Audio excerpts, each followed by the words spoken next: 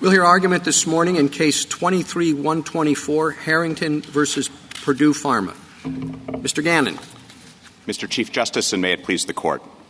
The Court of Appeals approved a Chapter 11 reorganization plan that will release claims that Purdue Pharma's creditors have against other non-debtors, principally the Sackler family members, who took billions of dollars from Purdue in the years before Purdue's bankruptcy, but have not filed for bankruptcy protection themselves and have made only a portion of their assets available to the estate in Purdue's bankruptcy. The Court of Appeals found authority for that release in a catch-all provision of Chapter 11. Section 1123b6 says a plan may include any other appropriate provision not inconsistent with the applicable provisions of this title. But this release goes beyond what the statute authorizes, as construed in its context, and it also conflicts with the basic nuts and bolts of the Bankruptcy Code's comprehensive scheme. It permits the Sacklers to decide how much they're going to contribute. It grants the Sacklers the functional equivalent of a discharge, what they might get if they themselves were in bankruptcy, though even such a discharge would not extend, as this one does, to claims involving fraud and willful misconduct. And even though Section 524E expressly provides that the discharge of a debtor does not affect the liability of any other entity. This release extinguishes personal property rights, the creditor's state law choices in action, that do not belong to the bankruptcy estate. That result is not supported by any historical analog in equity, and it raises significant constitutional questions that should be avoided in the absence of a clear command from Congress. This Court should hold that non-consensual third-party releases are not authorized by the Bankruptcy Code. I welcome the Court's questions. Mr. Garr, under your reading of these provisions or the Bankruptcy Code, are consensual agreements or releases acceptable? We do think consensual releases are acceptable. What's the difference? On what provision in the Code do you rely for that? We don't think there needs to be authority in the Code for that because the authority for the release is coming from the parties' agreement.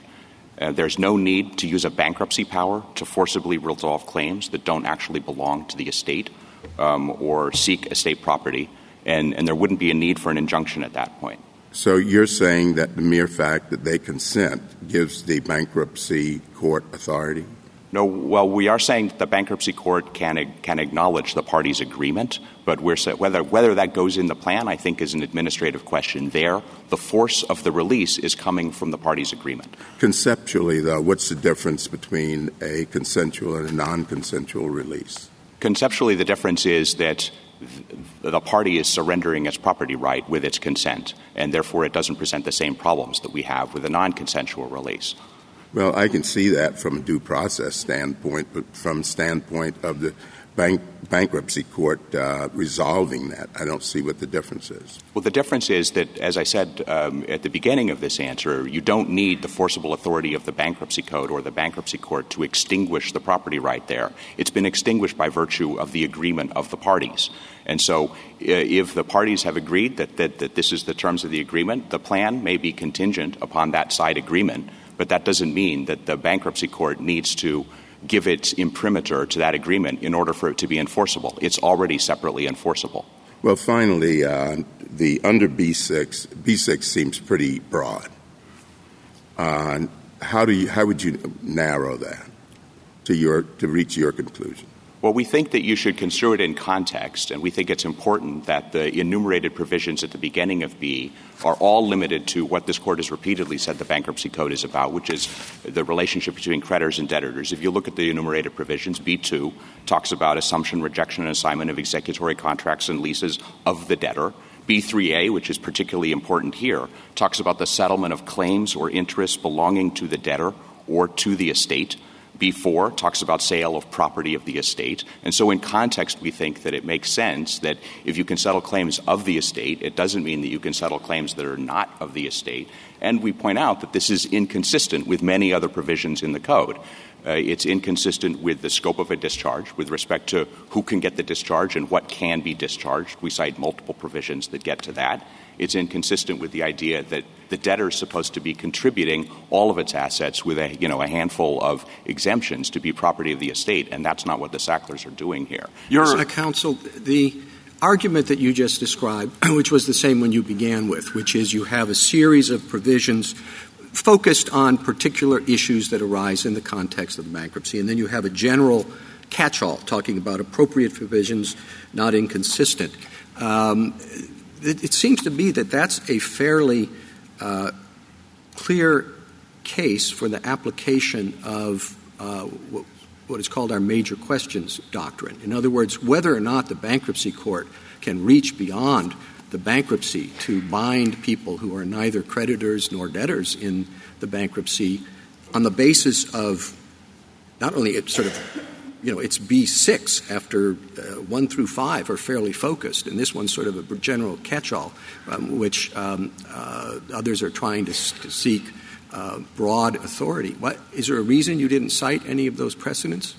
Well, we don't think that you need to look at it in those terms. If you look at Krzyzewski, the court just used regular principles of statutory construction. It did cite the principle that we don't think that Congress hides elephants in mouse holes. And so to the extent that your impulse is getting at that issue, we tend to agree with it. We think that this is a catch-all provision that needs to be construed in context, and we think that this is more inconsistent with other provisions in the code than the ones that the court than the adventures that the court disapproved in cases like Krzyzewski and Radlax. Should we address, or in your view, is that appropriate to address that issue in the context of the precedents? Well, or is it appropriate for you to challenge your adversary's position on that basis? Well, I'm not going to deny that this is a big deal for bankruptcy, but the reason we think that we win is because this departs from the bankruptcy code, not because we think that it's of such inherent significance that only Congress needs to be the one to address it. We think that if Congress had a catch-all provision that were broad enough to permit something like this, that may be okay. We don't think we need that in this instance. We think that Krzyzewski shows us that you can get there on regular statutory construction principles that don't deal with the questions that the court has been using in the major questions doctrine in its more recent cases. Well, don't you think that this is the sort of problem that should be addressed by somebody, either by Congress or by this court?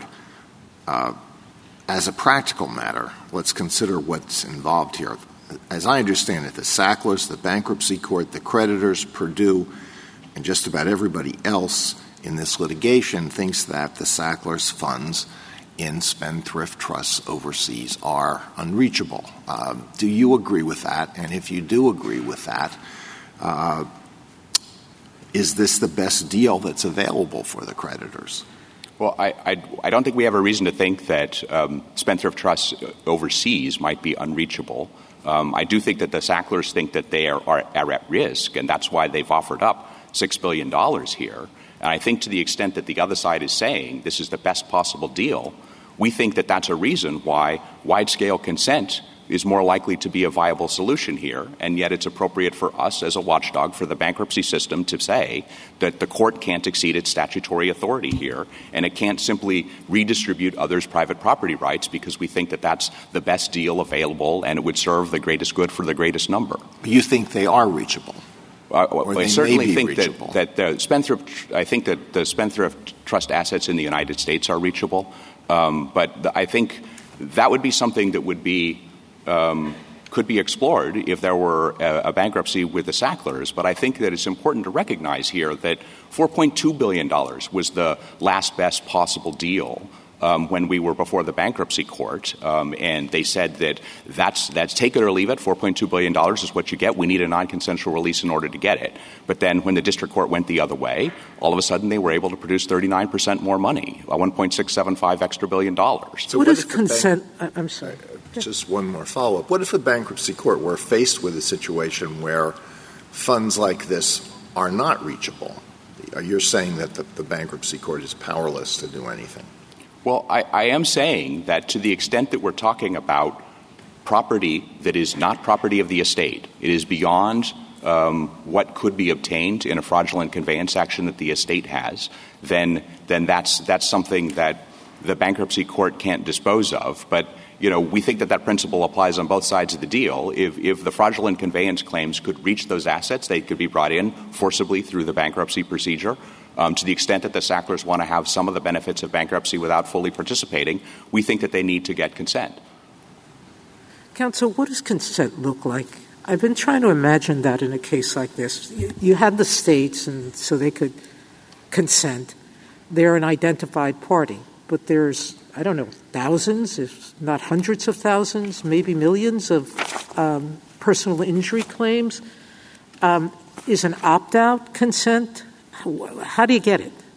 Well, our position, the U.S. trustee's position, has been that opt-in consents are necessary for the type of independent force waiver of property rights that I was discussing with Justice Thomas. Not opt-out provisions. Not opt-out. I think that those may be different with respect to the constitutional concerns, but with respect to the question of establishing that somebody has actually waived their property rights here, we've said opt-in is required. We think that there should be affirmative consent. Of course, here there isn't any form of consent at all. And so if you were to say that you're telling Justice Alito that there really is no way to do this in bankruptcy right now, because I don't know how an opt-in process I wouldn't say that there is no way work. to do this in bankruptcy, Justice Sotomayor. We cite the PG&E case, which is a mass tort in California arising from wildfires. That came in the Ninth Circuit, which doesn't permit non-consensual releases, and that has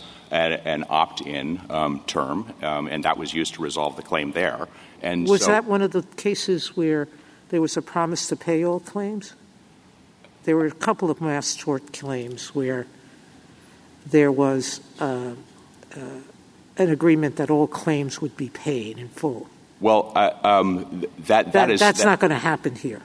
Well, I don't think that's – the other side is telling us that that's not going to happen with respect to the money, the claims that exist against Purdue, and we understand that. That's what bankruptcy is for. If Purdue is insolvent and its money isn't going to go far enough to pay off all the claims, that's why the bankruptcy court and its powers can be used to restructure the relationship between Purdue and its creditors. But that doesn't mean that somebody else gets to say, well, we're going to create a supplemental limited fund and take advantage of the same procedures. And so, we think this is particularly inconsistent with Section 524E of the Code, which says that a discharge doesn't release any other entity.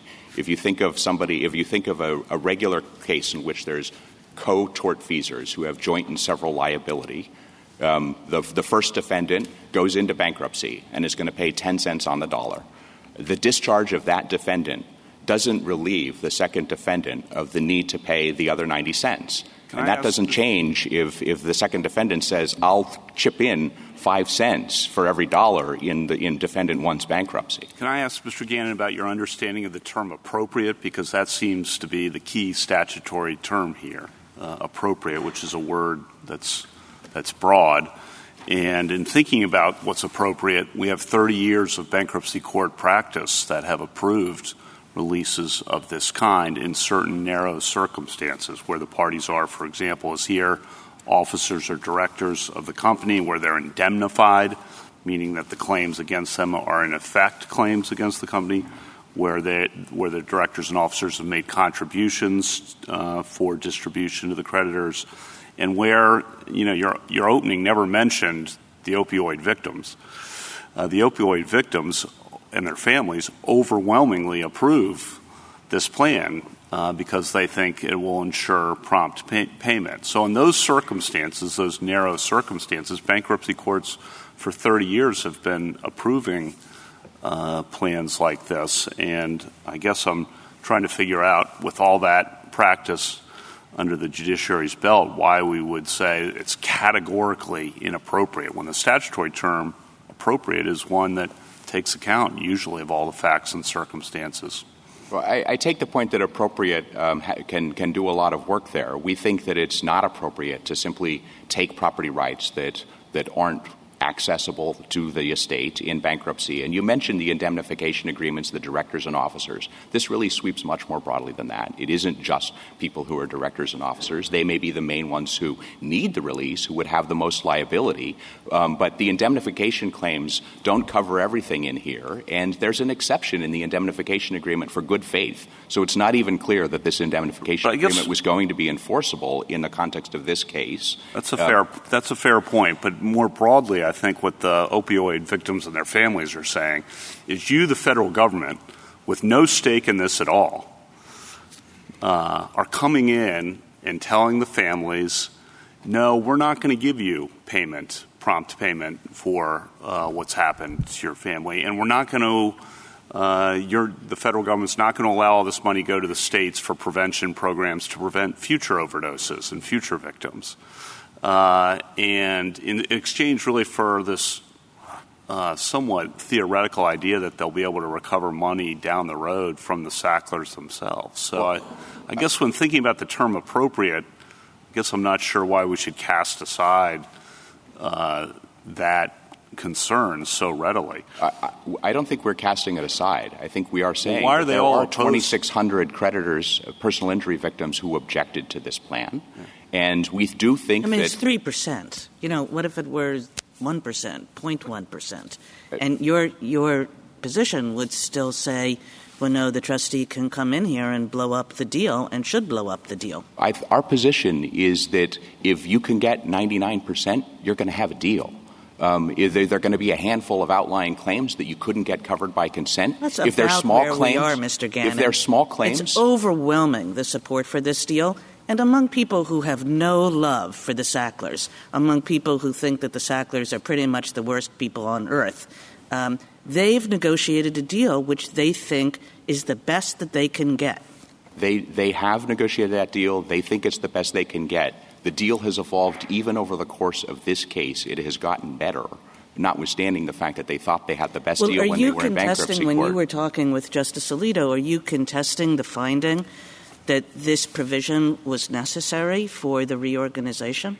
Well, I think that was falsified by the fact that it got renegotiated as soon as the district court ruled. And our point is that we're not casting aside the 3%. We're saying that if there are a handful of small outlying claims, the Sacklers can deal with those on the side. They can get consent that takes care of everything else. If there happen to be some large outstanding claims for people who don't want to consent, then we think it's a much bigger deal then that property right is being taken and extinguished without those parties' consent. Your position rests on a lot of sort of highfalutin principles of bankruptcy law. But another highfalutin principle of bankruptcy law is you're supposed to maximize the estate, and you're supposed to do things that will effectuate successful reorganizations.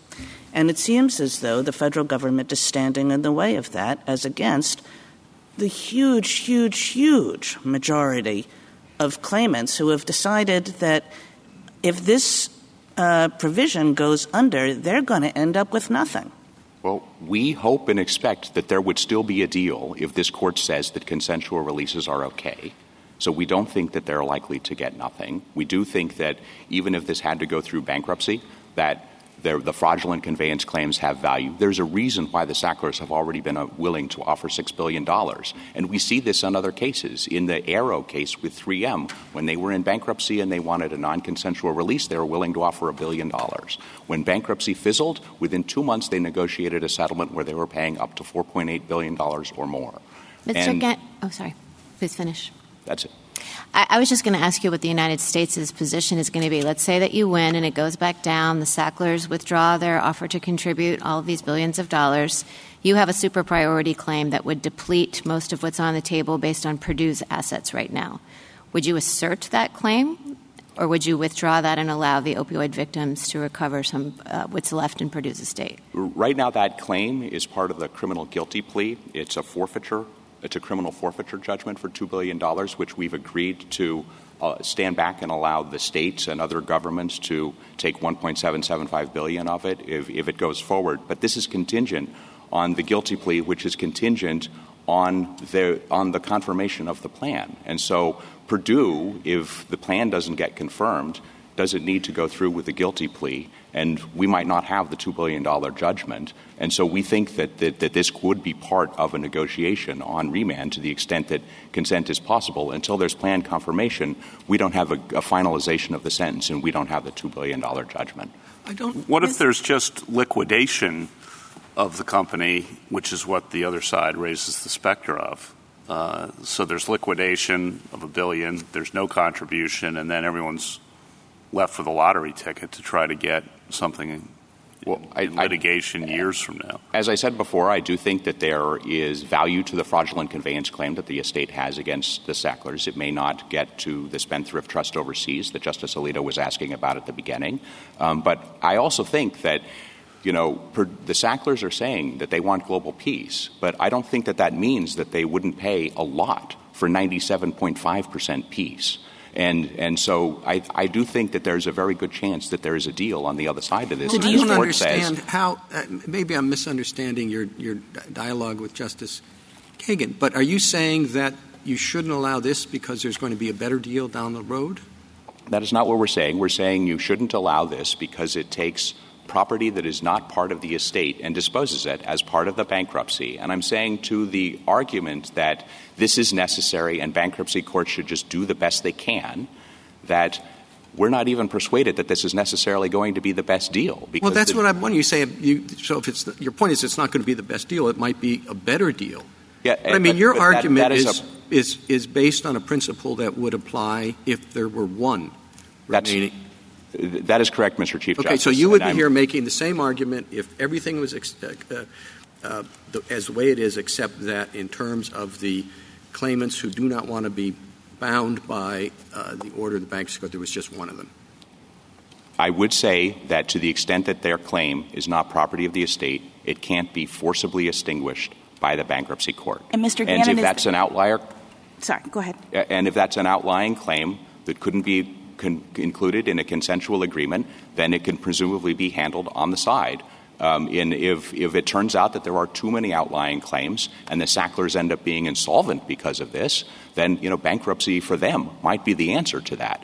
But right now, a non-consensual deal or a single bankruptcy proceeding just might not be the answer to this situation. And I had understood that the reason why you're saying that is because you're not necessarily hanging your argument on the appropriate language of the statute, but instead you're saying that it's inconsistent with the bankruptcy code to allow for this process. Am I right about that? I mean, Justice Kavanaugh brought up appropriateness, and I'm just trying to understand if that's the hook that the government is resting on or the government is making the argument about inconsistency. I think we're making both arguments. We do think that this is inconsistent with several provisions of the code, the ones that talk about the scope of a discharge, who's eligible for it, whether it could include things like claims for fraud and willful misconduct, whether you have to provide all of your assets, because we do think that this release with the injunction is the equivalent, the functional equivalent of a discharge for the Sacklers, that makes it inconsistent with the way the bankruptcy code operates. I would also say that may make it inappropriate, and it's not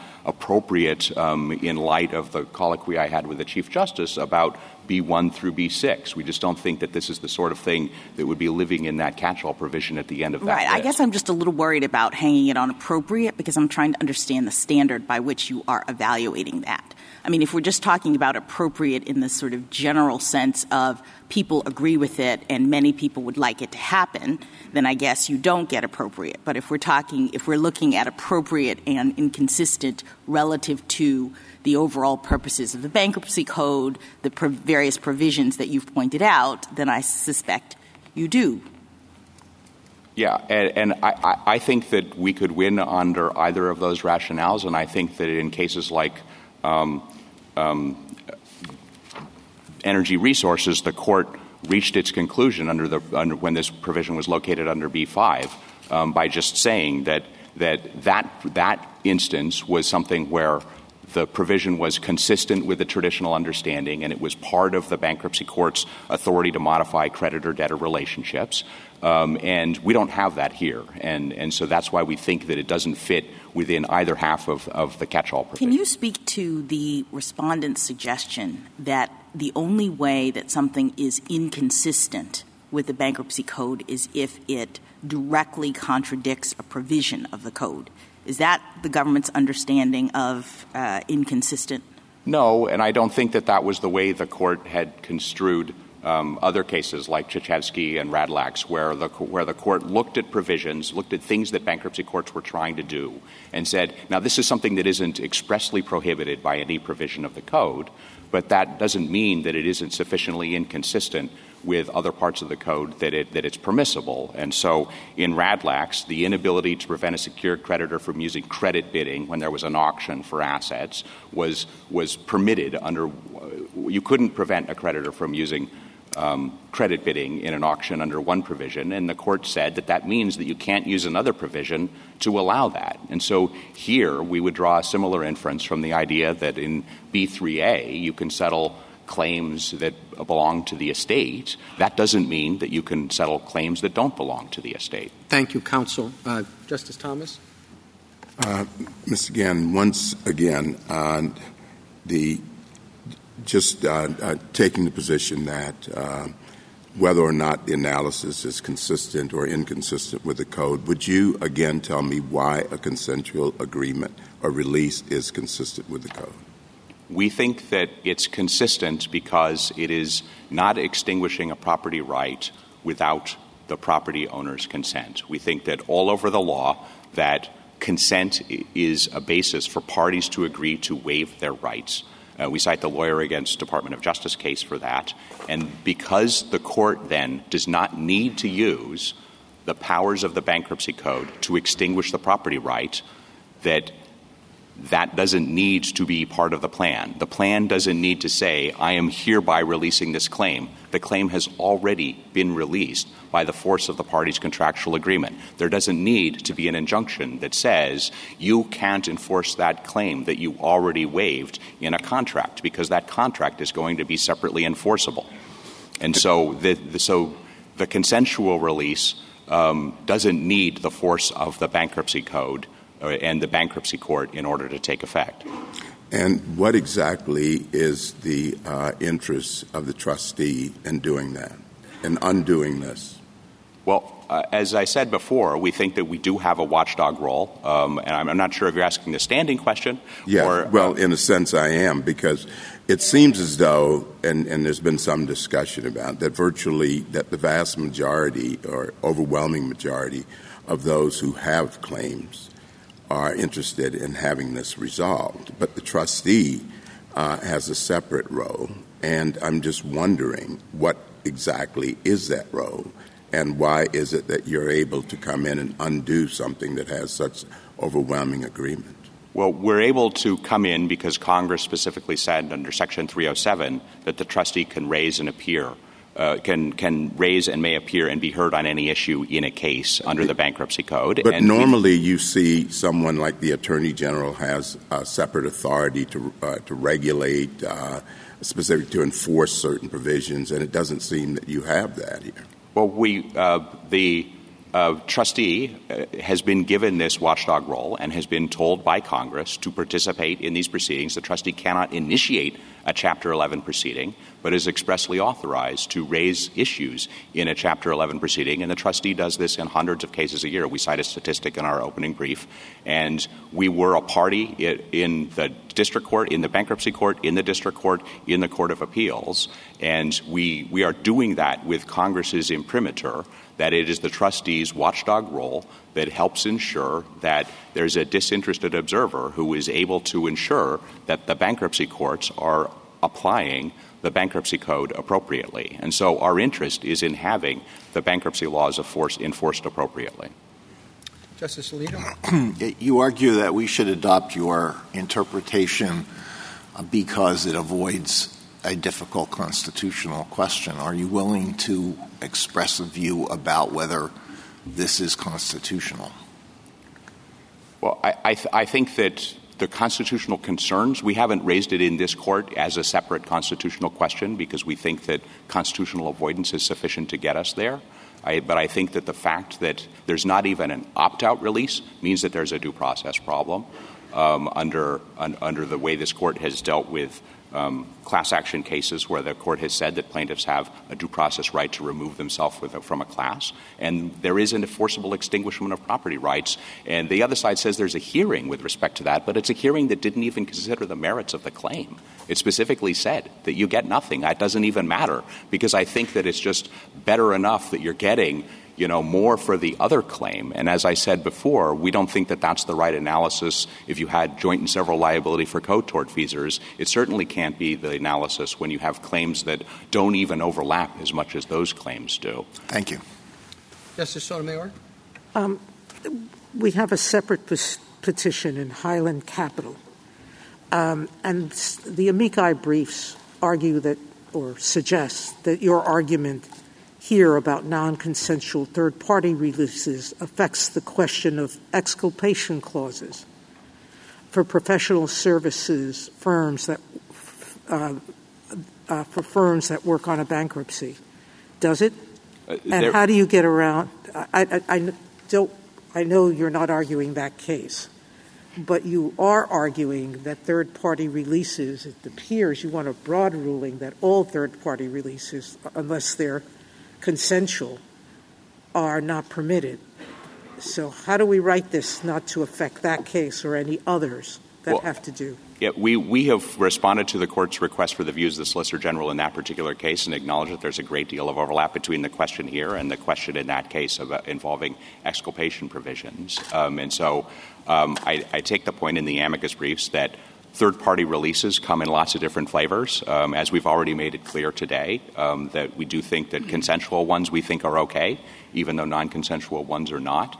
And we think that derivative claims are okay, direct claims are not, because the derivative claims are property of the estate. Exculpation clauses, depending on how they're written, may overlap a lot with this. We think that there are similarities in the legal analysis. The court would go about the same type of question, asking itself whether this is something that is consistent with a tax structure and traditional equitable authority that bankruptcy courts had. There's also a common law immunity doctrine floating around in the context of exculpation clauses. I think the court could say, you're resolving a dispute like this. This is waiving, pre-petition claims that are property that is not property of the estate. That's this most egregious form of a non-consensual release, and leave that for another day if you need to. Justice Kagan? Mr. Gannon, I take it there's no amount that the Sacklers could have put on the table that would alter your position. Is that right? I think if they put enough on the table to get people to consent and have an agreement. But I think that's right. This is not about whether because the reason I ask is one of the stronger arguments you make in your brief is that this upsets the basic quid pro quo of bankruptcy law, which is you put all your assets on the table and then you get a discharge. But suppose, in fact, that the Sacklers had put all their assets on the table. Why shouldn't that change the analysis under your own theory? Well, I suppose that if it really is that, and we know that it's everything, even though we haven't had all the safeguards of the bankruptcy process, then that would feel different. I still think that it's important that they need to go through the same process and be subject, then they would get the release. But I think if they were willing to do that, then maybe they get consent. I'm not sure why they wouldn't want to be in bankruptcy if they're really giving up all of their assets. It's possibly, really a truly hypothetical, but it seems that your basic position would still apply if there was one kind of nutcase holdout. And so I guess I'm wondering why one nutcase holdout should hold up something like this. Well, and our view is that if that person is making a claim for an amount of money that they're never going to be able to get, then they should go to trial on that. They should settle it. They should do whatever they need to do in order to deal with that claim on the side. If it's a significant claim and somebody doesn't want to waive it, we think that you don't have to consider that person a nutcase to say that it's their right to decide whether or not they get to waive their personal property rights. Thank you. Justice Gorsuch? Even if they put all their assets on the table, they still wouldn't get a release for fraud, right? That's not if somebody were willing to pursue that claim after the bankruptcy. That's correct, Justice And so Gorsuch. that their assets, not just in the past, but in the future, would be potentially attachable by creditors, correct? That is absolutely correct, Justice Gorsuch, and that may well be a reason why it would still seem quite inconsistent with the bankruptcy code for that deal to be approved. Right. And then your discussion with Justice Alito about constitutional concerns, you mentioned due process. How about the Seventh Amendment, which you just briefly alluded to in response to Justice Kagan as well?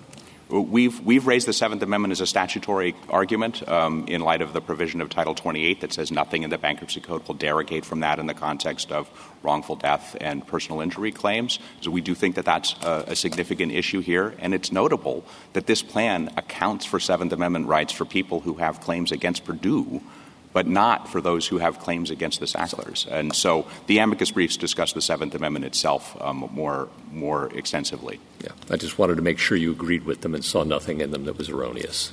No, this is we think that there are private claims here that the Seventh Amendment would apply to. Yeah, thank you. Justice Kavanaugh?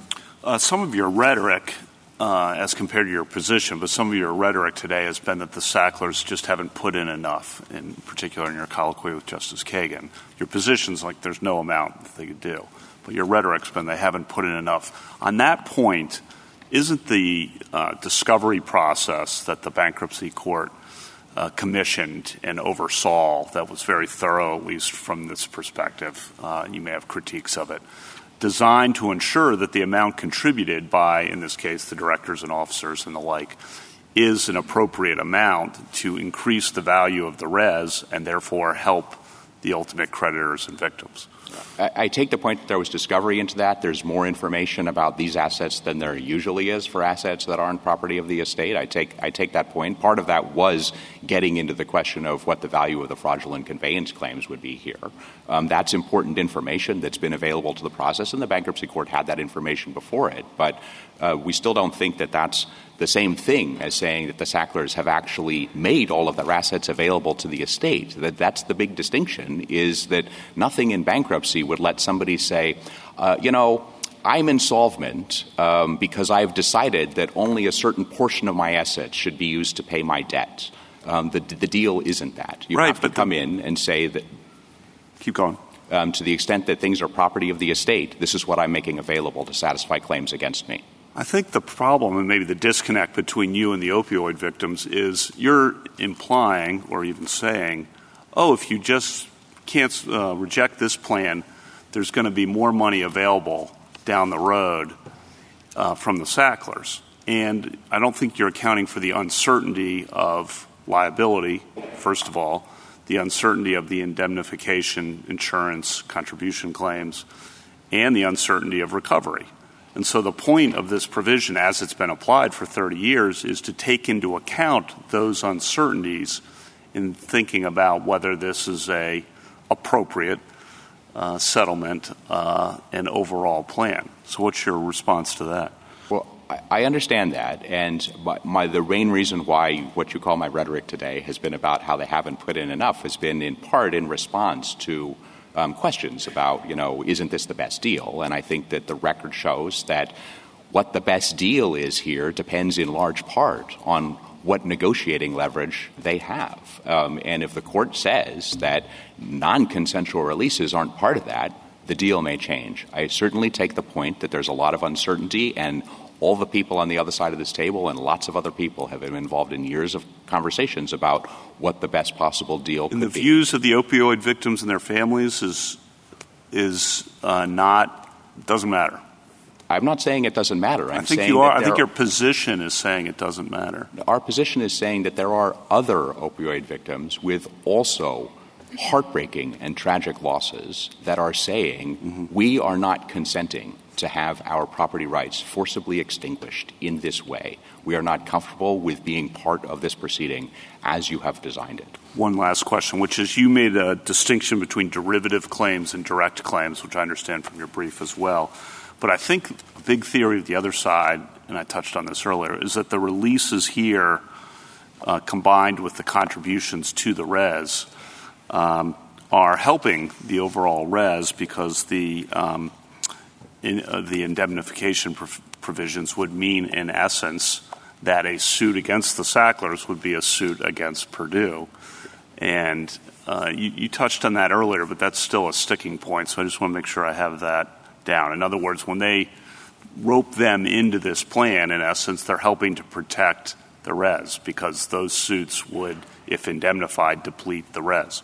Yes, I take the point. I want to make it clear that there's no doubt here that this plan the release here does apply both to direct claims and derivative claims. They're both enumerated separately on page 274 of the Joint Appendix. And the lower courts agreed about the fact that there are some direct claims here. The indemnification provision, as I mentioned before, Justice Kavanaugh, that's something that doesn't apply to all of the claims that are at issue here, even to the extent that it does apply. There's a good faith exception, and therefore it may be for naught. Even apart from that, under Section 502, that it could be disallowed precisely because it's contingent, or there could be equitable subordination under Section 510, where it could be said that this claim should stand behind the claims of the victims, who should be able to take before the Sacklers can collect on whatever's left of their indemnification claim, which will only apply to some of these claims against them, and to the extent that the good faith exception hasn't been triggered. Thank you. Justice Barrett? Mr. Gannon, explain to me how that will work, because I had this question about indemnification too, but it seems to me, and maybe it's just I need to get a handle on what the sequencing would be here, but let's say that the bankruptcy wraps up, but because some people have not, and let's imagine you win, let's imagine the bankruptcy wraps up, then people do go after the Sacklers, and let's say they secure judgments, and the Sacklers want to seek indemnification from Purdue. As I understand it, there's a division of authority in the courts below about whether these would be pre-petition or post-petition claims, and so whether they would even be allowed. But I also am wondering what's left to get. So if they're bringing these indemnification claims, and Purdue has been restructured, where are they going to get money anyway? So I just don't understand how it affects the res in the way that the respondents say. Yeah, frankly, I'm not sure where that would happen in this case, in part because of the question you have about whether these would be considered pre-petition or post-petition indemnification claims. I do think that equitable subordination could still be an answer here to the extent that any of them were pre-petition. I'm not sure how it would be resolved against a reorganized Purdue after the fact. If it's a post-petition claim, then it may still be available against them. But if it is available against them, what assets are there to get once Purdue is reorganized, I guess is what I'm saying. I think they would be the assets of Purdue, but I think this is still depending upon lots of other questions about how much of the indemnification provision applies. I understand that, but I'm just saying to the extent that they say this affects the size of the res, it doesn't really affect the size of the res that would be distributed during the bankruptcy proceedings, so far as I can tell, and maybe respondents can address that when they get up. Maybe so. I do think that the good faith exception is something that plays into the question of valuing how much the indemnification claim would be to the extent that it is a pre-petition claim, and it's being estimated as part of the reorganization. Okay, and then this other question is about the ramifications of a win for you. I mean, we're talking about this in the particular context of the opioid litigation, but, this question about non-consensual releases, non-consensual non-debtor releases, has come up in other contexts like the Johnson & Johnson, talc litigation, et cetera. If you win, it just seems to me like this is a very complicated problem for a lot of the reasons that, a lot of the questions that people have been asking you about, well, is this the best that we can do for the victims? Lots of victims have agreed to it for that reason, even though it seems like the amount that these victims who have agreed to it get, it's a pretty limited range. But in any event, this is a very complicated problem in mass tort litigation that involves bankruptcy. So what happens to those other cases if you win? Does this have ramifications for other victims of mass torts that would be negative in cases like the Johnson & Johnson litigation? Well, I think the Johnson & Johnson issue is a slightly different one. There's a brief about the so-called Texas two-step there. The cases that are more on point, there are amicus briefs about involve the Catholic Church and the Boy Scouts.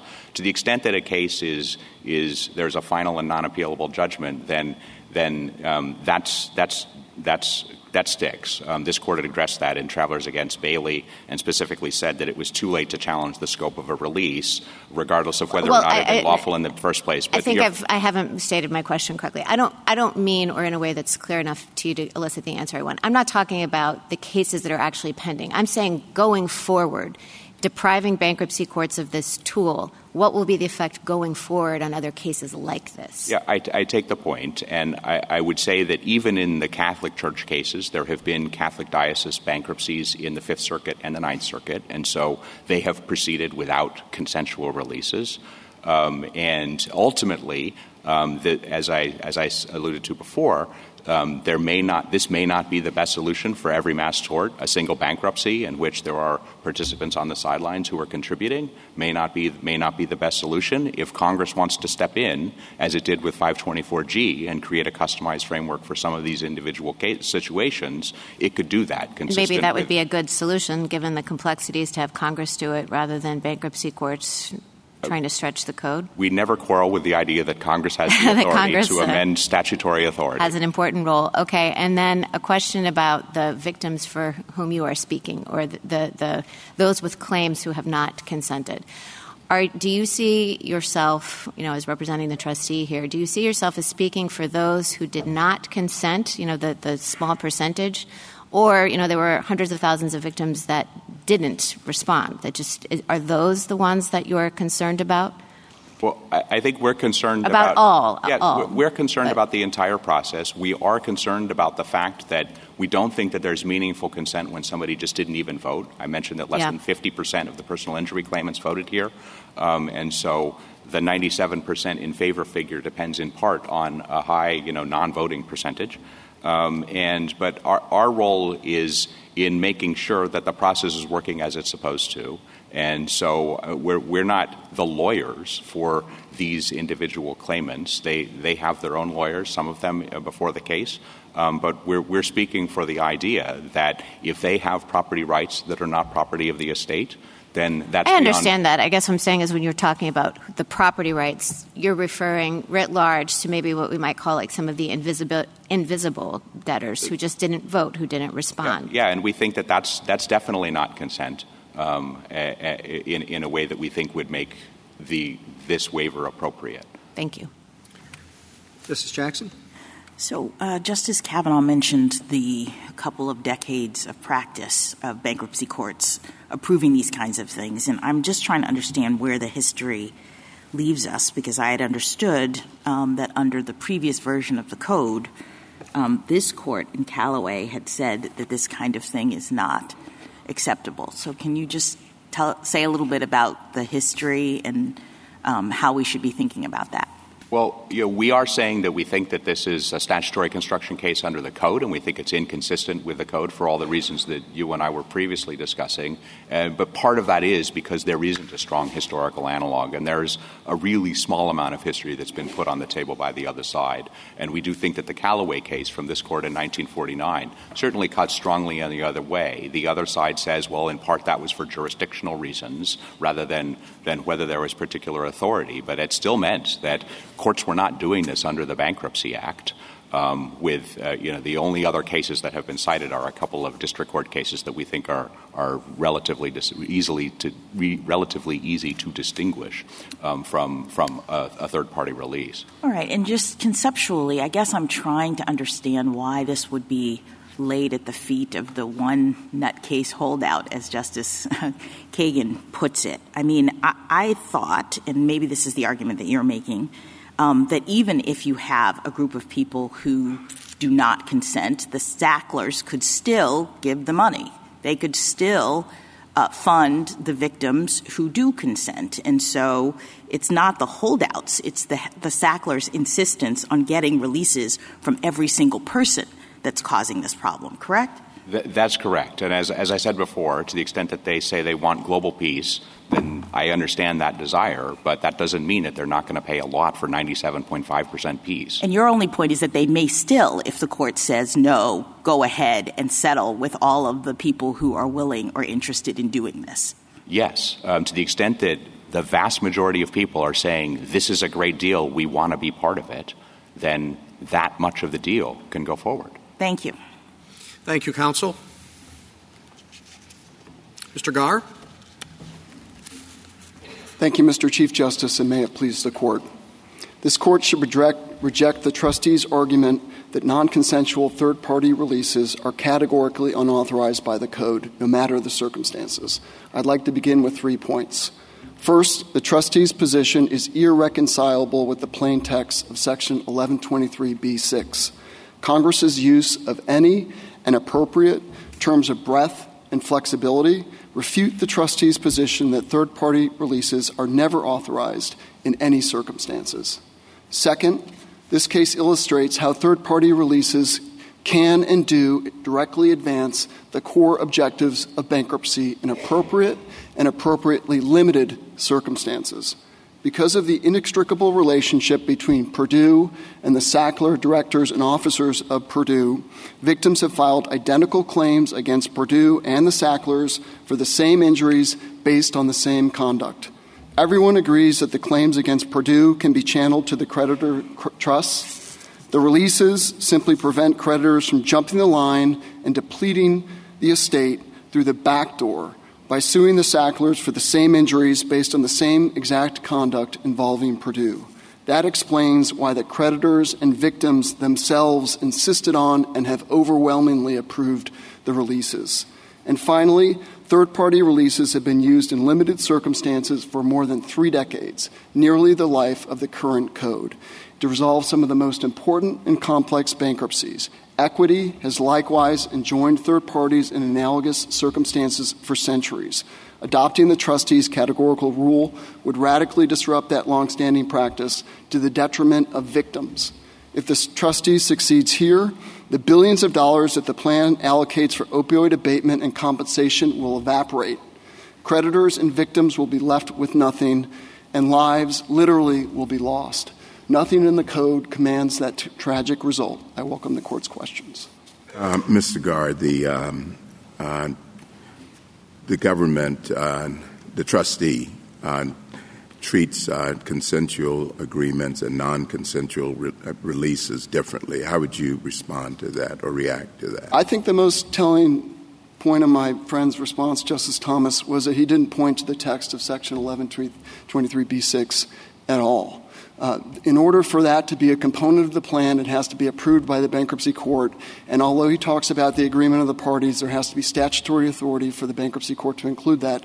The only basis for that authority comes from 1123b6, and that doesn't draw a distinction between consensual and non-consensual. So I think my friend's response shows the difficulty with that position for him. If there were no previous or prior indemnification agreement, would your argument be the same with respect to the releases? It would be, Your Honor, because for the simple fact that the sheer litigation of these claims against the Sacklers, because they must include on Purdue's own conduct to be subject to the releases, would inundate and overwhelm Purdue and deplete the race. And that's the simple fact due to the nature of these claims. Mr. Garre, as I suggested to Mr. Gannon, I thought that one of the government's stronger arguments is this idea that there's a fundamental bargain in bankruptcy law, which is you get a discharge when you put all your assets on the table to be divided up among your creditors. And I think everybody thinks that the Sacklers didn't come anywhere close to doing that.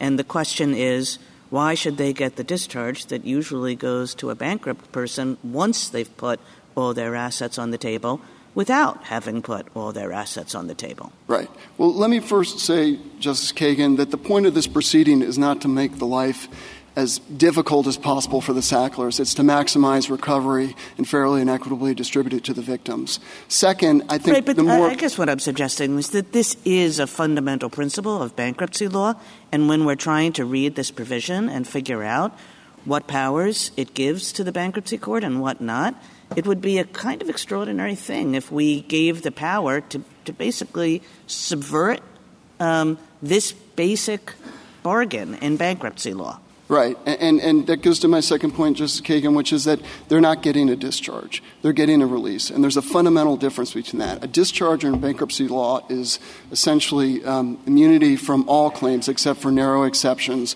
whereas the releases here apply only to one set of claims, pre-petition claims by creditors based on the debtor's own conduct. That is not a discharge. In some ways, they're getting a better deal than the usual bankruptcy discharge because, as Justice Gorsuch indicated, they're being protected from claims of fraud and claims of willful misconduct.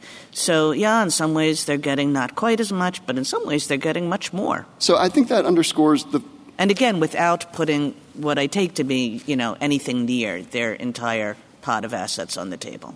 So as to the individual debtors, Your Honor, I think that underscores the fundamental difference between this reorganization proceeding and individual debtor proceedings.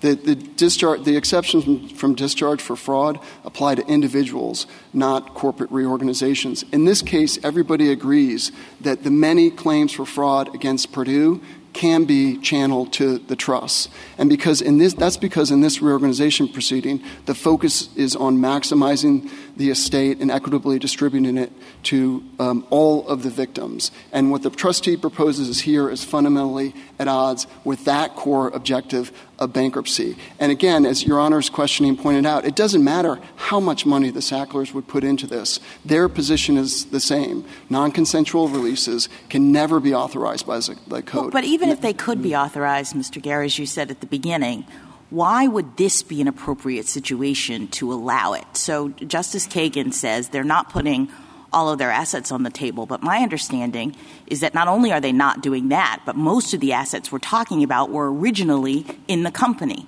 and that they actually took the assets from the company, which started the set of circumstances in which the company now doesn't have enough money to pay the creditors.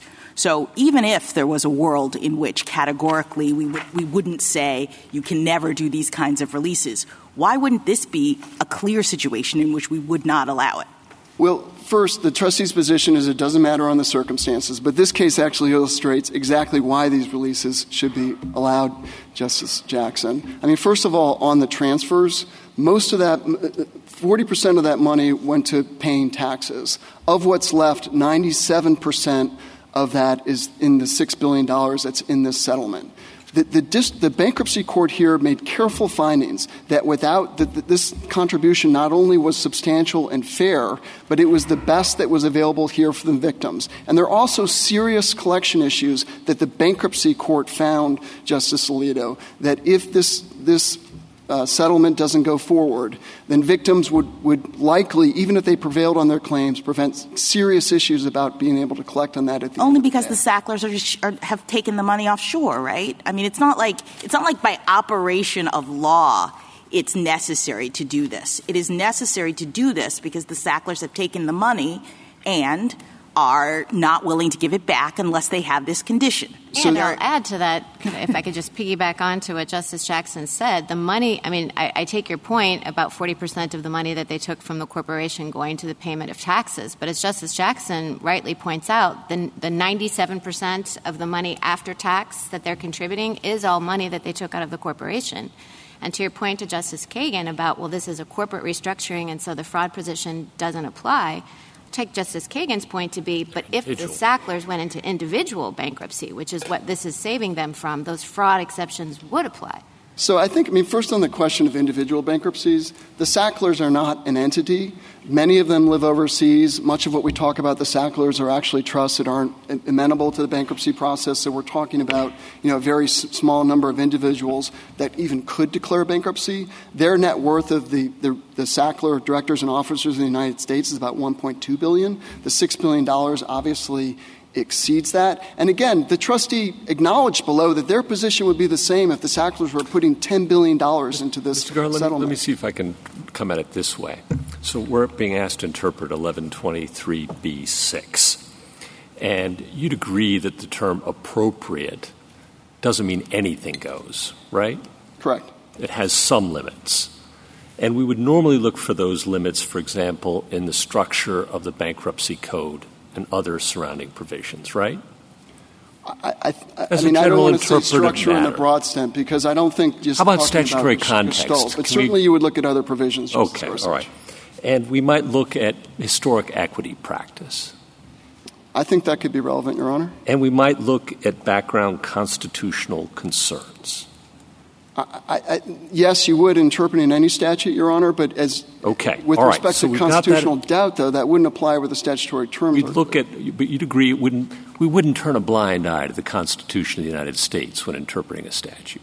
Well, unless the statute was unambiguous, Your Honor. And here I think it's unambiguous that it applies to at least some releases. I'll take that as good enough for my purposes.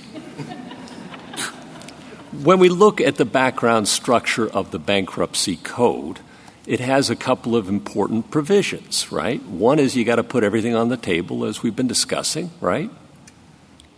Yes. And the other is that, at least with respect to individuals, you don't get off the hook for fraud, right? With respect to an individual proceedings, Your Honor, not in this proceeding as to the corporate debtor. And then when we look at historic equity practice, I think you got a couple of cases from the 1600s and a couple of district court cases more recently, and pretty much nothing else. So, I'm happy There's a lot running the other way, all right? Of those, with respect to the statute itself, I think one word that we haven't talked about today is applicable. That's in Section I'm asking about equity 1123B6. practice. Oh, with respect to equity practice. You got a lot running against you, don't you?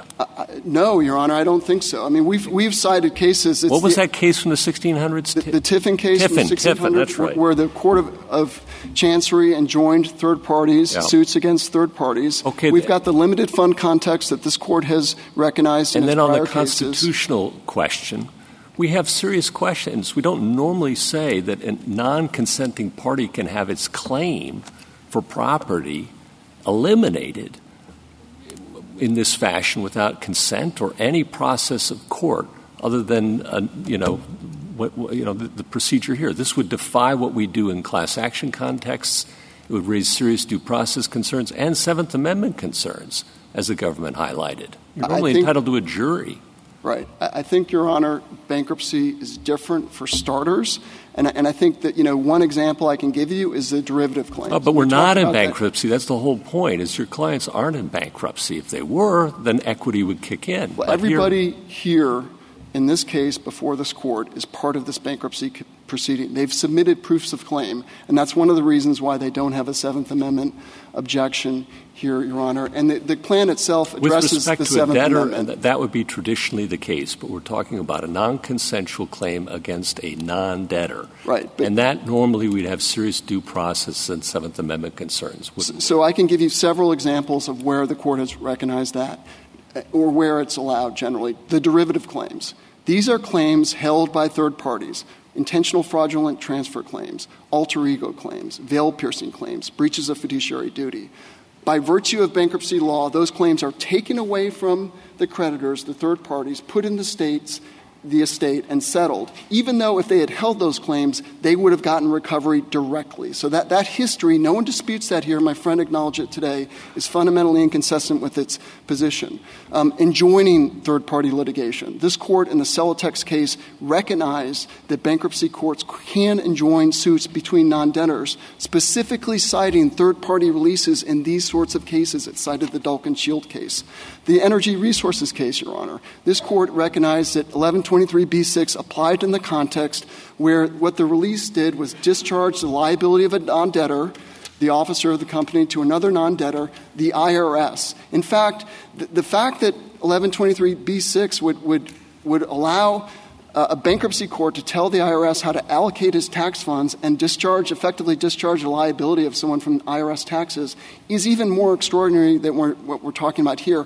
524G, Your Honor, a situation where Congress specifically allowed these sorts of releases. If these constitutional concerns are real, then 524G is unconstitutional, and this Court, frankly, is going to take a wrecking ball to the Bankruptcy Code, given the situations in which bankruptcy courts are allowed to dispose of, eliminate, defeat, stand in the way of property interests that you don't see outside of bankruptcy. There's no question about that. And I think with respect to a lot of these constitutional questions, they really ought to be dealt with on an as-applied basis. The only issue before this Court is one of statutory authority. And it's Counsel, can we talk a little bit about what is direct and what's derivative? Sure. In some ways, neither side has satisfied me in answering that. I always thought that any release in bankruptcy would stop suits for derivative claims, correct? Fraudulent conveyance claims are derivative claims that belong those claims belong to Purdue, and those can be settled by Purdue, correct? So that's right, Your Honor, insofar as what the law does is take those away from the third parties, their property interests, just like the claims, the direct claims, and the state takes them over and can settle them. So that's correct. And I take it from the government's brief that the settlement can include an extinguishment of all derivative claims. I haven't understood why the personal injury claims are not derivative claims, also because generally these pills were sold by the corporation, not by the individuals. And so I'm a little lost as to why the personal injury claims are considered derivative. I'm sorry, are considered direct. Right. I do understand that there's some consumer laws, state consumer laws, that could be viewed as direct claims. But I'm sort of, help me out. So, Your Honor, I think one of the reasons why it's confusing is that because any direct claims that are subject to the releases here are functionally indistinguishable from the derivative claims for this reason. The releases, as carefully narrowed by the bankruptcy court, only apply to claims that are dependent on Purdue's own conduct. So this, but that's not a definition in my mind. So the definition, Your Honor, is that derivative claims apply to conduct that's, generalized as to everyone. Any creditor could assert that claim. So the claim that the Sacklers were involved with Purdue in mismarketing OxyContin or selling it to the wrong people, those are generalized claims. The exception would be if you had a claim that one of the Sacklers, some of whom are doctors, say sold OxyContin out of their dorm room. That would be a particularized claim to that consumer. That would be a direct claim. But the claims here, and I think what's significant is the trustee. But that's just all you're arguing to me right now, because you're still not helping me with the definition, is that issue has to be resolved below. And it would be resolved in future lawsuits as to whether or not the bankruptcy agreement extinguished that particular type of derivative. Well, I think that's important insofar as no one has ever really identified the direct claim that's dependent on Purdue's conduct that would be released here. I mean, there were consumer protection claims. All of the states are no longer opposing this settlement. So I think you're right insofar as, in some sense, what we're talking about here is really sort of hypothetical, and a particularly bad reason to destroy this entire settlement is that they agree that all of the derivative claims can be released, and what we're talking about is the extent to which the release applies to direct claims that the trustee hasn't actually identified. But I think the more important point is that the trustee's position is that any release, no matter the circumstances, is not allowed if it's non-consensual. Can we talk about your position, though, on that? Because sure.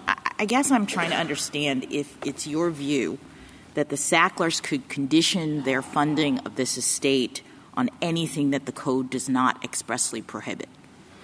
I would say no insofar as a bankruptcy court is going to look carefully at this. And there are many limitations. It has to be necessary to the reorganization. It has to be appropriate. But you define necessary, as I understand it, as anything the Sacklers require. Not at all. Not at all. So what does necessary mean in your view? Well, in this case, what the bankruptcy court found was that without the releases, without the settlement that came in, the company would liquidate and victims would receive nothing. Only because the Sacklers wouldn't give the money back, right, under those circumstances. They are conditioning their willingness to fund this estate on the releases. That's correct, Your Honor. All right. This was carefully negotiated. So it's only necessary insofar as they are requiring it. That wasn't the inquiry that the bankruptcy court took. I mean, what he looked at is all the circumstances, including all the arguments about the Sacklers, and it looked to what was right to maximize the estate here, and whether this release was necessary for the reorganization to avoid liquidation. So if you take one of the hypotheticals in the U.S. trustee's brief about the painting, if the Sacklers had insisted on the reallocation of a painting or something like that, there's no way a bankruptcy court would approve that release. I guess I don't understand why. Why isn't – since the linchpin fact here, as you've just articulated it, is the Sacklers' willingness to put money into the estate, why can't they – and that it's necessary insofar as the Sacklers are demanding it in this situation. Why can't they demand anything? and let that be necessary? Why? I don't understand why there's a difference as to it being necessary, in a different way. Right. Of course, in theory, they could demand anything, Your Honor, but you have a bankruptcy court that has to make that determination. You have an Article I court that has to make that determination. You have over 30 years of experience, courts applying a very carefully set of factors that limit the availability of these releases. And in this case, they were necessary because of the direct threat to the race posed by these parallel exact same claims that would be presented by against Purdue, that would be brought against Sackler, and trigger indemnification, contribution, and insurance right, as well as inundate the company through litigation. The bankruptcy court considered that without this funding, the victims, the company would have to liquidate. There is a $2 billion super priority loan, and I hope the government's response gave you as much discomfort as I did. The fact is that priority exists, and the possibility of negotiation should give this court a good sense that the bankruptcy court was right, that we will have a liquidation with no one recovering anything. Thank you, Counsel. Justice Thomas and Justice Alito, Justice Sotomayor, Justice Kagan, Justice Gorsuch, Justice Kavanaugh. A couple questions. On the statutory point of the term appropriate, which to me is key, in isolation, that's a broad term and really helps you. But as the Chief Justice said in his first question, we, in interpreting statutes like that assign broad authority to usually regulatory agencies, here the bankruptcy court, we've been cautious, especially in recent years, about reading those to give too much authority. Major questions doctrine, elephants and mouse holes. And I'm curious why, in this case, that those principles, which go way back in this court's jurisprudence, as I see it, wouldn't apply here and say, yeah, appropriate's a broad term, but we should read it narrowly because that would be a question of great economic significance that we won't assume Congress lightly assigned. Sure. So the major questions doctrine is premised on separation of powers principles that apply to the delegation to executive agencies. This is a provision that applies to the courts, the Article III courts, and exercise delegated authority by the bankruptcy courts. Appropriate is a term of classic breadth that essentially gives the courts a common law role that, while broad, is part and parcel of what bankruptcy courts and equity courts have been doing for centuries in this context. And I think that also answers why this isn't really a major questions problem. This court has never applied the major questions doctrine to a catch-all provision that stands alone and has its own limitations. Keep going. And not given effect to that provision. How about just elephants and mouse holes? We've used that more right. Generally. So 1123b6 is not a mouse hole, Your Honor. It's written in broad terms purposely given the history here, which was we want the courts to have all the power they can to resolve this bankruptcy.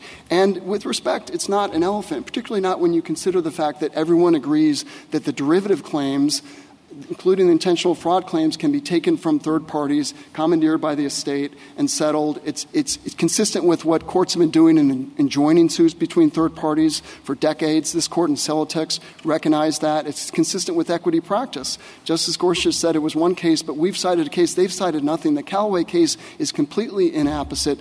The sale at issue in that case was not necessary to the reorganization, which makes this case completely different. It was under a prior version of the code. This code has much more authority. On standing, I take your point, and this is somewhat of a side point, but I want to get it out. The U.S. trustee doesn't have standing in your view, and I think that's a strong argument. But Ellen Isaacs would have standing. So do we need to get into the U.S. trustee's standing, given that Ellen Isaacs would have standing? So we think that she would, Your Honor, because she hasn't identified the direct claim that's dependent on Purdue's conduct that would be released that she could or would bring. So we don't think that she actually has established standing, notwithstanding that she, like many other victims, have suffered tragic circumstances. But I think that the real problem, the other problem is that what you're left with is the U.S. trustee who comes in here as an interloper with absolutely no financial stake in this resolution has lacked standing. And what you're doing is relying on standing of parties who have forfeited any challenge to the question presented, which would be a very odd thing for this court to do to decide on this issue of great public importance, particularly to the families and individuals involved. Thank you. Justice Barrett? Just one question, Mr. Garr. So if 1123b6 is as broad as you say, did Congress need to enact 524G to give bankruptcy courts special authority to handle these problems in the asbestos context? Yes. Was that just clarifying, or was it necessary? It was necessary, but because what Congress did is it acted against the backdrop of courts allowing these sorts of releases, and it recognized that. And then it says we need to have a further articulated set of rules for asbestos, particularly because of the unique problem presented there with respect to future claimants. And so it enacted that special set of rules, and then it said in a separate act of Congress, hey, don't infer from this special scheme that the authority didn't already exist. And I think that 1-2 punch makes it all the more important for this Court not to take that away from Congress. If Congress wants to establish a more articulated set of rules for this, it can, but this Court shouldn't say, as Congress didn't in 1994, that the authority doesn't exist at all, given the plain text of 1123b6. Justice Jackson? Variation on Justice Barrett's question. If B6 is as broad as you say it is, then what are B1 through 5 doing there? In other words, right before we have a bunch of specific grants of authority, and if B6 means what you say, then why did Congress have to put those in? Oh, sure. That you could ask that question about any catch-all provision, Your Honor. The point is Congress said these are the things that we want to say you can do, but we want to be extra clear. We want to make clear the Court has all the power to do the things it needs to do as long as they're appropriate. And haven't we normally said in our jurisprudence with respect to statutory interpretation that a catch-all that ends after a list is sort of like in the same nature of the list? It can't be just a totally different, huge thing. I think you would look to the other provisions, but just to be clear, this isn't like the fishing example that Justice Scalia gave, rods, reels, and other equipment. These are all things that grant authority, and then you have this catch-all that does it as well. And I want to be clear, the other provisions of B work directly with B6 here. For example, B3A gives the estate the authority to settle the estate's own claims. The releases here were necessary to the settlement of those claims. The bankruptcy court found at JA 400. And same, too, for B5, which gives the authority of the bankruptcy estate to modify the rights of creditors. Okay, one final question. With respect to inconsistent in B6, what is your view of the work of inconsistent? Can a plan provision that conflicts with the principles underlying the bankruptcy code be inconsistent, or is it your view that it has to be inconsistent with a particular provision? I think the text answers that, Your Honor. It says inconsistent with applicable provisions. So you have to read all that together. And I think when you contrast that with appropriate, you can't read inconsistent with such breadth that it swallows appropriate. The inconsistent is doing a separate thing. It's saying look to other provisions and identify an applicable provision that this conflicts with. And unlike Radlax, Law, and Jevick, you cannot identify that provision. In fact, the only other provision of the code that specifically addresses third-party releases allows it, while telling courts not to infer for that the authority doesn't already exist. Thank you. Thank you, counsel. Thank you, Your Honors. Mr. Shaw? Mr. Chief Justice, and may it please the Court, the U.S. trustee does not speak for the victims of the opioid crisis. Quite the opposite, the trustee appointed the official committee, my client, as the fiduciary representing their interests. Every one of the creditor constituencies in this case, comprising individual victims and public entities harmed by Purdue, overwhelmingly supports the plan. Indeed, it was the creditors that insisted on the release of the creditor claims against the Sacklers for the same injuries to avoid a value-destroying victim-against-victim race to the courthouse that would result in no recovery for virtually all except the United States. That unrebutted finding, grounded in a massive record built on years of creditor-victim-led efforts, refutes the trustee's 11th hour speculation of some magic alternative permitting an equitable victim recovery. That is why the fact finder relied on Section 1123B6's broad terms to approve the tailored release as essential to restructuring the debtor-creditor relationship in this case, on which lives literally depend. I welcome the Court's questions. Mr. Shaw, what would be the difference between if the Sacklers had gone through bankruptcy and discharged this, or reached an agreement? How would it look different from the release? Well, Your Honor, I guess it's a hypothetical on multiple levels because, one, it's not clear that the Sacklers are eligible for bankruptcy. But if they did, do that, there are a lot of questions that would need to be answered, including you would have dozens of different bankruptcies, and you would have a free-for-all in competition of reconciling those assets. It would take years, probably decades, if you talk to bankruptcy lawyers, for a victim to see a cent from that hypothetical bankruptcy. And I think this is important. The focus under the code, the principles of the code, isn't on a hypothetical Sackler bankruptcy. Even the trustee says the Sacklers as non-debtors aren't even part of the code. The focus should be on the victims, the creditors. The trustee tries to make this case about the Sacklers. It is about the victims. All mass tort third-party releases over the last 35 years, the code has been in force for 45 years. Over the last 35 years, all of those have involved wrongdoers, whether it's contraceptive devices, breast implants, or abuse. But the point is that bankruptcy is not to serve justice in some abstract sense. It's to maximize the estate for fair and equitable distribution. Let's assume that the Sacklers actually filed for bankruptcy. What would it look like?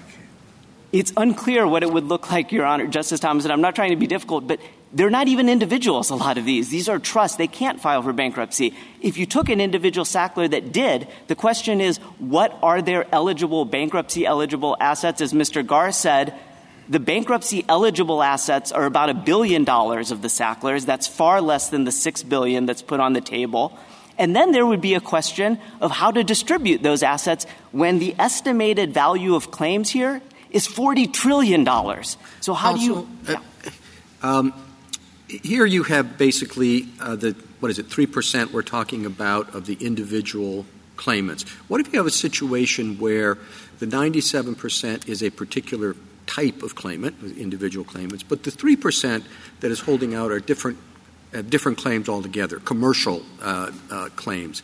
Could the individuals in the bankruptcy court force the commercial claims into the bankruptcy settlement? Right. So, Your Honor, if the release tried to get rid of everything, but you had any class that didn't have a supermajority, that would almost certainly fail the Second Circuit's own test, which isn't challenged here, because you need a supermajority of the creditors. And as the cases that we have over the last 35 years, it's going to have to be of every class. Here, we have a supermajority of every class. In terms of, you say in the practice, but under the code, is there something that requires it to be a supermajority of every class? Only to this extent, Your Honor. The code says appropriate or inconsistent with any applicable provision. Courts for 35 years have given content to appropriate. One of the factors that virtually all of the courts have pointed to is supermajority approval of the creditors. Remember, the only people giving up claims here are the same creditors but I suppose of the debtor. I'm sorry to interrupt you, but in one sense, you do have different classes. You have a class that recognizes the need to have recovery on an individual victim basis. Yes. But then you have a class that prefers to see the claims go forward, the money isn't enough, or however you want to phrase it. They have different interests. Well, Your Honor, yet you have a supermajority of the one. Your Honor, here the bankruptcy is divided into various classes. There is a personal injury victim class. Over 96% of that class voted to approve the plan. Currently, there is only one objector standing with the trustee in this case. So if in a hypothetical case there was not a supermajority, that would fail under the appropriate factors that courts have done for 35 years. Supermajority of each class. Of each class, yes, Your Honor. That again, the trustee hasn't challenged the stringent appropriate factors that courts of appeals done. That's why you only have a handful of these in mass tort bankruptcies, but they've been incredibly important. Dog and shield, contraceptive, breast implants, abuses. This is where the situation is there is no other alternative to get meaningful victim recovery. Mr. Gannon suggests that if we rule for him, it actually gives victims greater leverage in this kind of situation. Yeah, Justice Kagan, thank you. If there's one thing you take away from my argument today, it is this. And let me be crystal clear. Without the release, the plan will unravel, Chapter 7 liquidation will follow, and there will be no viable path to any victim recovery. Well, that sounded very emphatic. Yes. But let me it's not just me being emphatic, Justice But Kagan. I really want to know, why? Because there's Why? something to what Mr. Gannon says. You rule for him, then you have another tool in your toolbox when the people that you represent sit around the table with Purdue and the Sacklers. Here is why. And now I'm going to try to unpack the unrefuted and unrebutted findings of the district court. You can read what the district court or the bankruptcy court said about it. It's at JA 352, JA 365, JA 404, 405. The trustee did not object to any of those findings. That's at footnote 54 of the district court opinion. This is the first time the trustee is objecting to those findings. So let me unpack why. I think it's time well spent. Why the district bankruptcy court made those unrebutted findings that there is no other, forget a better deal, there is no other deal. Here's why. Point number one, without the release, the Sacklers would not settle the estate claims Purdue's most valuable assets. That's because of a classic collective action problem.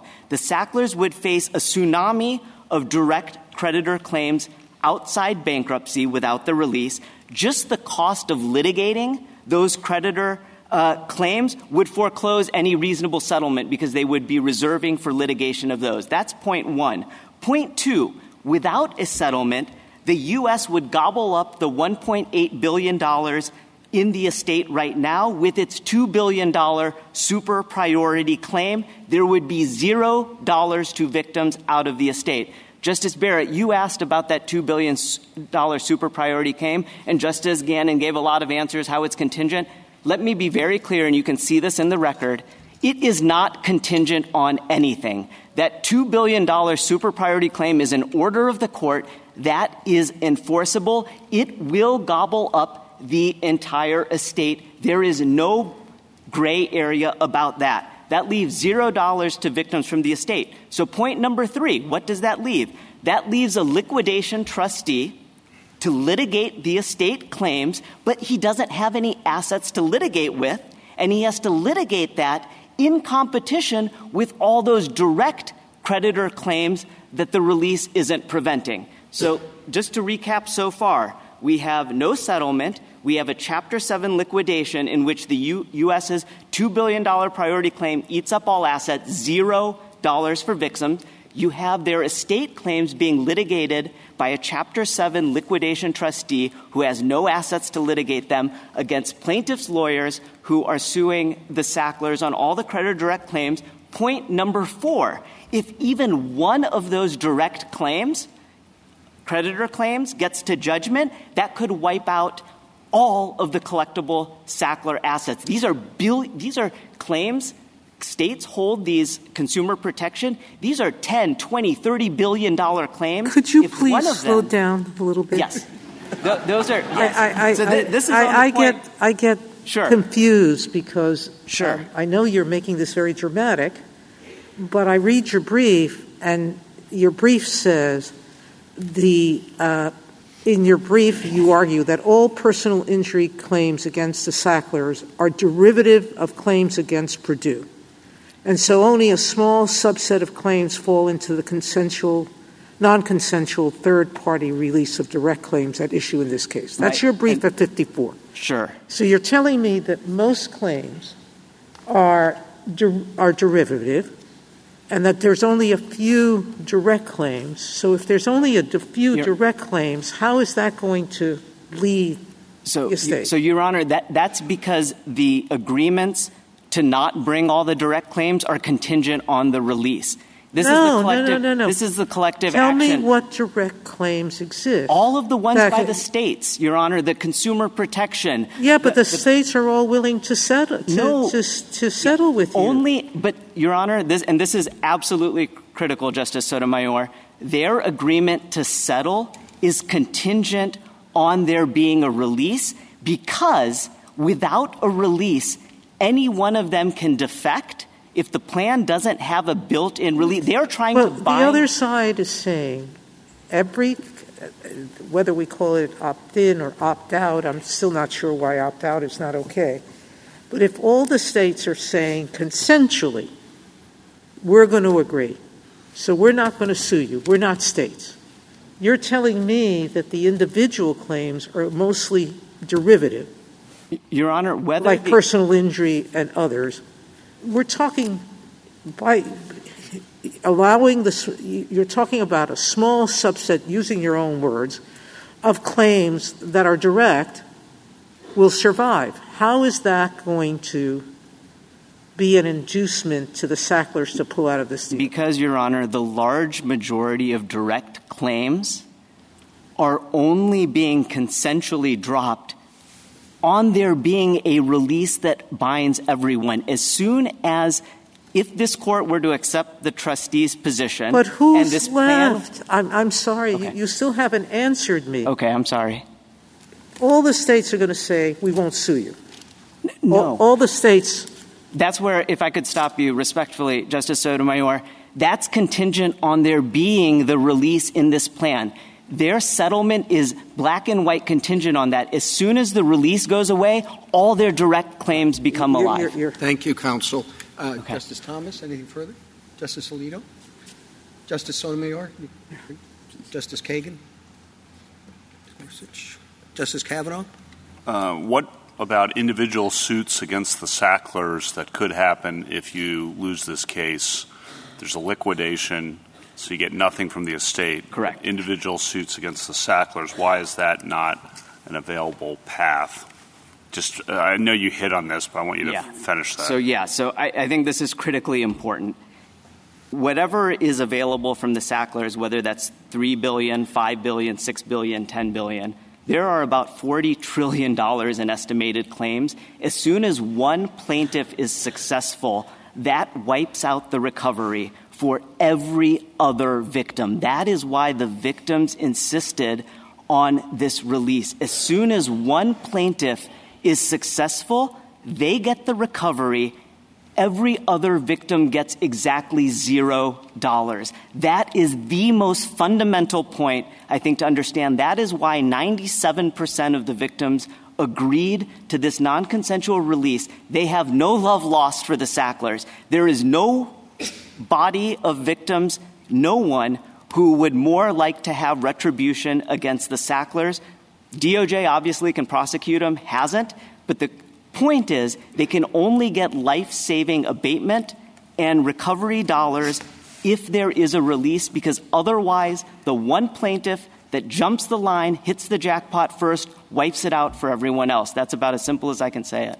What about the abatement programs? Can you talk about those briefly? Yes. The vast majority of the $6 billion that the Sacklers have contributed and the $1.8 that's in the Purdue estate, $7+ billion, the vast majority of that is going to go to abatement. 50 state AGs signed on to this plan, and the victim signed on to the plan because the multiplying effect of abatement, it will fund abatement, save lives, addiction, prevention. All of those things are contingent on the release and the money that's going to come through here. As soon as the release goes away, for all of the reasons that I said, and perhaps I was dramatic, but if you want an undramatic reading, read the bankruptcy court's unrebutted findings at the pages that I gave you. It lays out exactly what I did. I was trying to give it some color.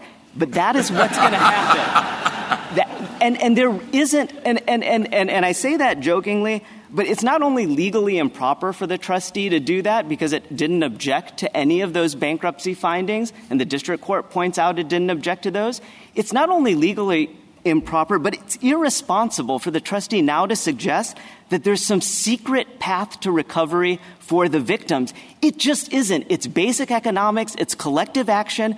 The creditors spent 3 years doing, as the bankruptcy called, the most massive investigation of the Sacklers that it's ever seen in any case. 50 state AGs, the official committee, every other victim and creditor group came together exploring every possible avenue and said that conjecture is false. There is no opportunity for a better deal. You can ask Mr. Gannon on rebuttal to point where is the evidence in the record that shows there is a better deal to be had. It does not exist. Every piece of evidence, every factual finding contradicts it. Basic economics, collective action contradict it. It just doesn't exist. They are going to get $0. What explains, in your view, then the United States' position given that it's not like them to read the word appropriate narrowly. Right, Your Honor.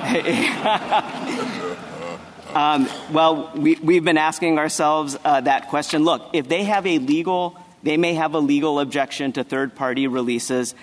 That's fine. I think if you read 1123b6, if textualism matters, it says it has two limitations. It has to be appropriate. It can't be inconsistent with applicable provisions of the code. It doesn't say inconsistent with some hypothetical bankruptcy. It doesn't say inconsistent with general principles of the code. It could have said that. In fact, Chapter 12 and 13 do say that. If you look at page 21 of the Roy Englert brief, Chapter 12 and 13 has broader provisions. Congress chose specific words here, and those words are inconsistent with an applicable provision. They haven't pointed to any applicable specific provision that the third-party release here conflicts with, because it doesn't. Instead, they go right to general principles of bankruptcy, this basic trade-off of a debtor committing all its assets in exchange for a discharge. We don't have an automatic discharge here. We have a highly negotiated, tailored release that victims need to get compensation that is safeguarded by all the appropriateness factors that judges in a common law fashion have done. Thank you. Justice Barrett. Justice Jackson? So my one nagging concern about your emphatic presentation is I'm thinking about those circuits that do not permit third-party non-consensual releases. Right. And I think if I agree with you or if I believe your forecast about what's supposed to happen or what might happen in this situation, that there would never be a settlement of mass tort cases arising in those circuits, and the government has given several examples here of situations in which once there's a rejection of a bankruptcy effort to take care of this, parties settle in tort. So how do you explain that if you're right about what's likely to happen in this situation? Sure. Two things, Justice Jackson. One, it's not my forecast. It's the bankruptcy's forecast. But let me answer your question directly. The only example I heard today was the PG&E example out of the Ninth Circuit. That had a far smaller body of claimants. If you look at the actual true mass tort bankruptcies where you have nothing near the funds available, like here, we have $1.8 billion in the estate and we have $40 trillion of claims, those Dalkin Shield breast implants, those are only possible with third-party releases. The other example they give, Justice Jackson, is the Arrow bankruptcy. That is not an insolvent, or not a bankruptcy. It was outside of bankruptcy. That is not a insolvent entity. But nor are the Sacklers. I mean, this is the problem that we're creating here, that we have half of it inside the bankruptcy, that's Purdue, and we have half of it outside the bankruptcy, that's the Sacklers. Right. And what's troubling me is the sort of shifting between those two as we think about what's going to happen. You say in a suit against the Sacklers, if this gets blown up and people are suing the Sacklers, as soon as one victim gets money, then it's wiped out for everybody else. Correct. But I don't understand why that's so, because the Sacklers would not be in bankruptcy unless they file for bankruptcy at that point. Is that where your hypothetical is going? Right. I mean, they have at least $11 billion or something, and so why would it be, unless a particular claimant gets that amount of money, there wouldn't be anything left for anyone else in suits against them? So just to give you an example, if any one of the state claims succeeded, and I think if you look at the bankruptcy opinion, I think most people would agree the strongest direct claims by the creditors probably held by the states, right? Those are multi-billion-dollar claims. If one of those states were to win, any collectible assets, and the $11 billion figure is their total assets, and it includes things that are held in overseas spendthrift trusts. But are we looking at what is collectable or not through the lens of bankruptcy? And they're not in bankruptcy, so I don't understand. No, I'm not looking at it through the lens of bankruptcy. Right. And I'll give you this, Justice Jackson. Let's assume all $11 billion, contrary to all fact and the years of investigation. Let's assume all $11 billion is somehow collectible. By the way, that's false. JA 62932, whatever. Let's assume all $11 billion of it is collectible. Any one of those state claims would gobble it all up. $0 to victims if they were successful. It's just black and white. It's in the. And your point is that they wouldn't settle. The Sacklers are not going to settle if this is blown up. Without the release, the reason they can't settle is because there would be dozens, hundreds, the bankruptcy court posits thousands of these claims because they were only everyone on, this goes to Justice Sotomayor's question, everyone agreed not to bring them in consent only on the condition that nobody could bring them. And you're saying that same kind of agreement can't be made outside of the bankruptcy code. That's what my only point is. We all got together and we agreed in the context of bankruptcy. Why couldn't that same kind of agreement occur if there is no bankruptcy vis-a-vis the claims against the Sacklers? And that's the critical question, and the reason is the linchpin of that agreement, the consent from all 50 states and all the rest, the 97% that agreed, was that others couldn't jump ahead of the line and recover, the third-party release. You can't get the third-party release outside of bankruptcy, which is why, for 35 years, courts have been doing it in mass tort bankruptcies like Dalkin Shield, like breast implants, like the abuse cases, in order to make it happen. Otherwise, you cannot get meaningful victim recovery. Thank you. Thank you, counsel. Rebuttal, Mr. Gannon? Thank you, Mr. Chief Justice. If I could just make 4 points. First, Ms. Isaacs, Justice Kavanaugh, has been objecting to this release since the bankruptcy court, and she filed claims, to quote from her question presented, on behalf of herself and her deceased son, whom she found dead from an overdose on her bathroom floor. All of her claims have been released. We think that there's no doubt that she has standing here, and this idea that she has to specify the connection with this release is something that we haven't heard from the other side before. Second, Justice Sotomayor, that's not a derivative claim. That's a direct claim. The difference between a derivative claim and a direct claim is whether it's a claim that is being recovered on behalf of on behalf of the corporation as a whole. And so that's why the fraudulent conveyance claims, if anyone brought an individual fraudulent conveyance action against the Sacklers here, those all become property of the estate because the benefit of bringing that asset back into the estate goes to the entire corporation. So Purdue takes over those claims. Purdue doesn't take over personal injury claims. Those are not brought on behalf of the corporation. If somebody gets a money judgment or some sort of relief for their individual claim, that's not something that accrues to every other creditor for the corporation. And separately, I'd also say you mentioned the consumer protection claims, which is what the Second Circuit said in footnote 15 are, at a bare minimum, the non-derivative claims here. There are individuals who also have state law consumer protection claims, and so those aren't all included in the settlements with the 50 states.